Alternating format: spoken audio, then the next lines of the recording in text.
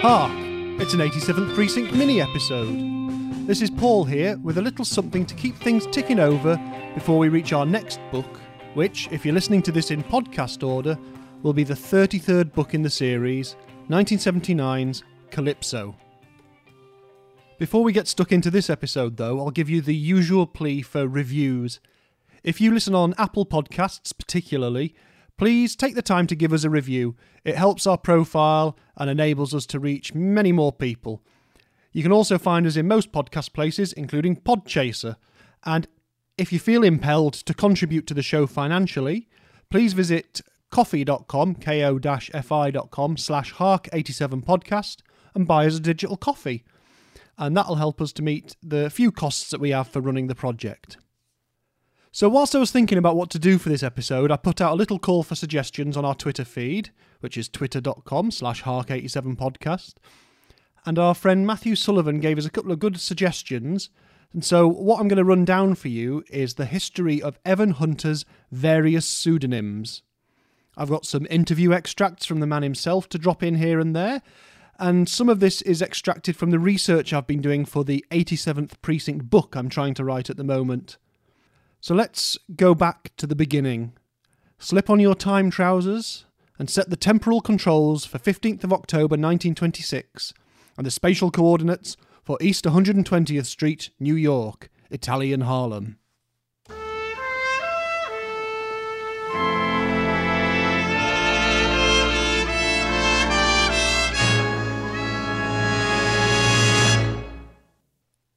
That little bundle wrapped up on the kitchen table is Salvatore Albert Lombino, son of Charles and Marie Lombino. The family have decided to name him in honour of his paternal grandfather, Salvatore, who'd come to New York from Italy in 1897. Baby Salvatore's father, Charles, was actually born Carmelo Lombino, named after his grandfather, so it's clearly a tradition in the family to reuse a name in tribute. So much so, in fact, that there were two baby Salvatore Lombinos, as one of his cousins was named for their grandfather as well. But despite his Italian name and his Italian heritage, young Sal was brought up as an American. In fact, he had it drummed into him by his mother, and he reflected on it in an interview on BBC Radio in 1998. She would not have Italian spoken in our house, in our apartment, our house where we lived, you know. Her constant refrain was, I'm American, don't forget. I'm American, don't forget. I was born here. I'm American. But he grew up as Sal Lombino and was subject to the various prejudices and attitudes towards people of Italian heritage, presumably some overt name-calling, but more obviously, he just felt a sense that his name and background made him stand out when he didn't want to, or need to, even though Sal Lombino was hardly the most ostentatiously Italian of Italian names. From that BBC interview again. I was never very comfortable with it. In the Navy, or whenever they were doing a roll call, they always stumbled on the name. It's not a name like Garofoli Giambaglio or whatever that's difficult to pronounce. It seemed to me very easy, but they always stumbled on it. When I began working for a literary agency, we'd get calls from editors who would say, let me talk to that Italian guy up there. I wasn't an Italian guy. I was born in America. And so were my parents. That clip then takes us up to 1951. Through school, high school, the Navy, college, as a teacher, a AAA telephone operator, a lobster salesman, he stayed as Sal Lombino. And it was Sal Lombino who answered and applied for an ad for an editor at the Scott Meredith Literary Agency. A couple of months into his tenure at Scott Meredith, he started bringing in his own work, and it started to get sold to the sci-fi and western pulp magazines under the name S.A. Lombino, which was the form he used for his name when he was writing for school and college papers and the like. His first bit of TV work, which was the episode of Tales of Tomorrow called Appointment on Mars, appeared under that name too in 1952, and if you have a look back through our podcast listings, you'll find a special episode all about that. Around this time, though, he began using pseudonyms. Some of those were going to become much more famous than his own birth name, and there's at least one which became the defining name by which he's known to most readers. So why did he begin to use other names? I was writing various stories under my own name and showing them to editors. And they would say, oh, that's that kid who works up at Scott Meredith, and rejecting them. So I began putting pseudonyms on them, and they began buying them. I would sometimes have as many as 5 stories in the magazine. And the editor didn't know they were all by me. In a single edition of a magazine, I would have 5 stories. He's exaggerating slightly here. The September and December issues of Manhunt magazine in 1953 and the July 1954 edition each contained 3 stories from the author under different names, and that's the most he ever had published at any one time. Pseudonyms are really handy if you try to sell stories to different magazines in different styles. Some author names just seem to suit a Western better than a sci-fi story, say, or better than a crime fiction story. So let's get on to pseudonym number 1.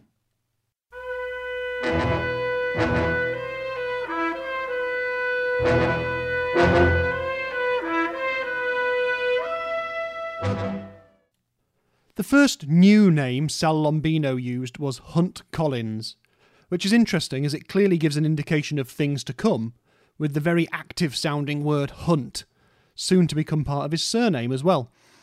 Under the Collins name, he produced 2 novels and over 20 short stories between 1951 and 1967, and they're in a wide variety of styles. Funnily enough, although he famously denied the popularly thought origin of the Evan Hunter surname, more on that in a second, he did confirm that Hunt, in this case, was derived from Hunter College, where he studied after leaving the Navy in the mid to late 40s. And my favourite Hunt Collins story title is Don't Monkey with Murder, from 1953. And so we arrive at the big change for Sal Lombino. The name Evan Hunter first appeared on the 1952 children's book Find the Feathered Serpent. We recently did an episode about that as well. And over the years, he was asked so many times where it came from. The question occurred to the writer, publisher and owner of the mysterious bookshop, Otto Penzler, years later, and he told me about this when I interviewed him a couple of years ago. I have to preface it by saying that Evan and I became extremely close friends over time, but it didn't start that way. I was in the process of writing a book called The Encyclopedia of Mystery and Detection.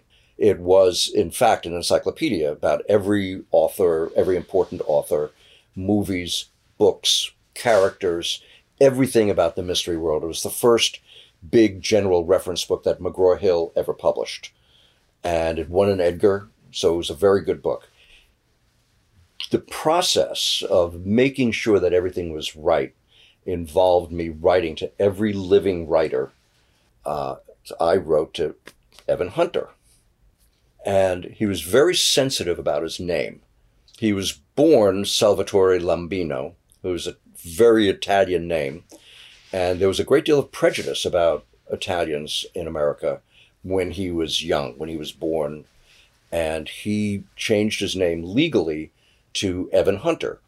And what I wrote in the encyclopedia was that he had changed his name to Evan Hunter because he had gone to Evander Childs High School and Hunter College. And he wrote back and said, that's not true. If you run that, I'll sue you. So I wrote back and said, well, I've read this in several places and other people have told me that. If that isn't how you came up with this name, please tell me and I'll use that. I want to get the record straight. He said, I don't need to tell you about it. If you run it, I'll sue you. I said, well, I'm running it. So why did he pick Evan Hunter if not for Evander Childs and Hunter College? Lawrence Block certainly thought that was the origin of the pseudonym, and it is still a pseudonym at this point. But usually Evan Hunter would simply dismiss the question that it was just a name, or he'd explain it like this. Firstly, in a quick clip from his appearance on Desert Island Discs in 1979, and then in a bit more detail from an interview with Don Swain on the show Bookbeat.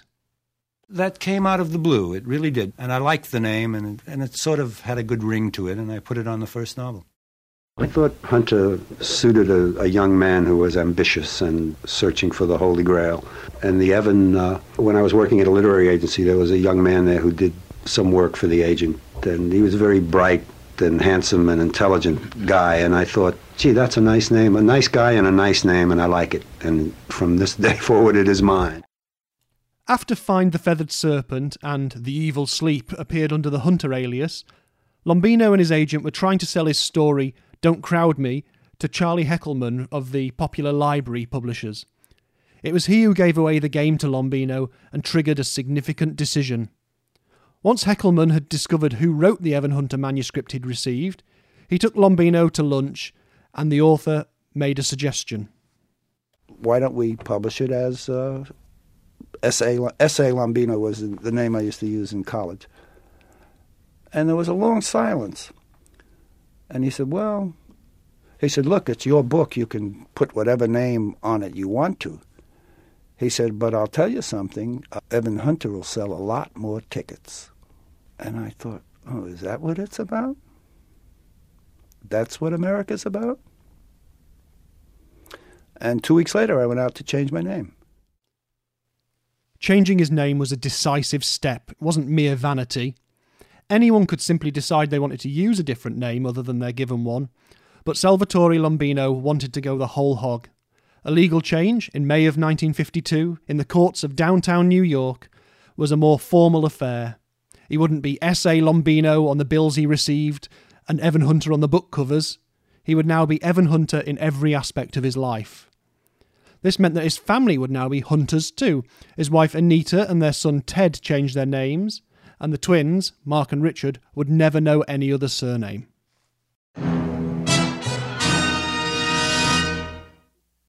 The next link in the pseudonym chain is Richard Marston, which appears in 1953 and is used on 30 short stories and novels. It was effectively retired in 1959 with the novel Big Man, appearing only once more on a story in the 60s. But according to the McBain brief, the name came from an amalgam of his sons' names, Richard, Mark and Ted. Next we have a one-shot deal, D.A. Adams, which was used for the story Forest of the Night in the March 1953 edition of Amazing Stories. The opening line is, Greg Nugent leaned on the bar in the Space Club, which tells you all you need to know about that story. Then we have another single-use name, Ted Taine, which was used for his novelette Woman's World, which is about some tall women. And then we get to the big one.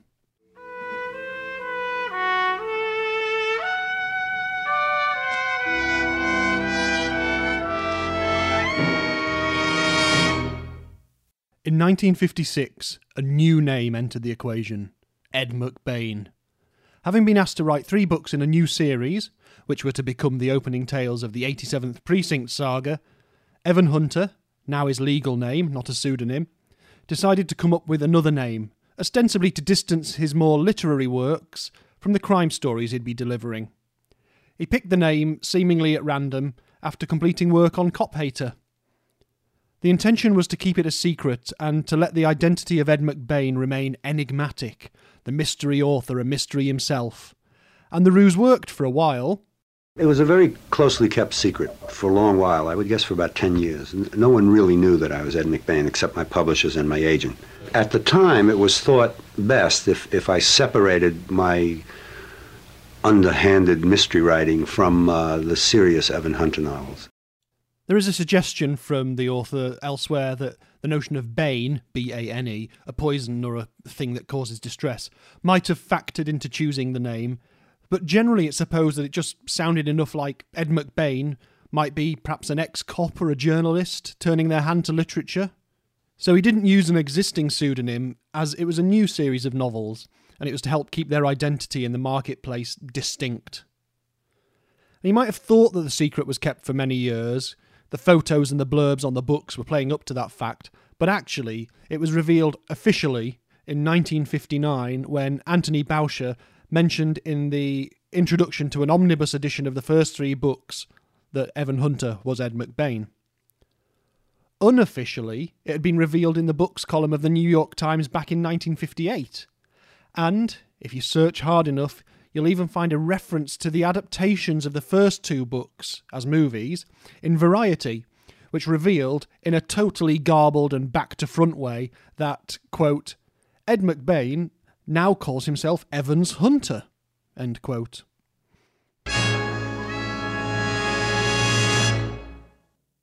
Despite the high profile of the McBain name, Hunter did keep coming up with new pseudonyms for a while at least. Kurt Cannon was the name he used when his Private Eye character from 1958, Matt Cordell, was renamed so that the author and protagonist were apparently one and the same. Then we have John Abbott, happily spelled with 2 B's and 2 T's, like my name is, which was used for a sequence of short stories in Ellery Queen's Mystery magazine between 1969 and 1981, before it vanished, only to reappear as a one-off used for the novel Scimitar in 1992. The next one was Ezra Hannon, which was used once for the 1975 novel Doors, although it was also used as a character name by Stephen King in his story The Night Flyer. And so, that's that. No more pseudonyms for Evan Hunter. Just a lifetime of being asked about what his name really was and why he changed it. I suppose the only other name-based question that he sometimes got asked was, were you Dean Hudson? And that, dear listeners, is another question for another time. It's probably better if you make up your own minds on that matter. But in the meantime, I hope you've enjoyed this quick rundown of the Lombino Hunter pseudonyms. Have you read any of these more obscure works? Are you the world's biggest Ted Taine fan? Have you got a poster of the mysterious Ezra Hannon on your wall? Let us know at Facebook, Twitter or Instagram by searching for Hark87 Podcast and joining in the discussions.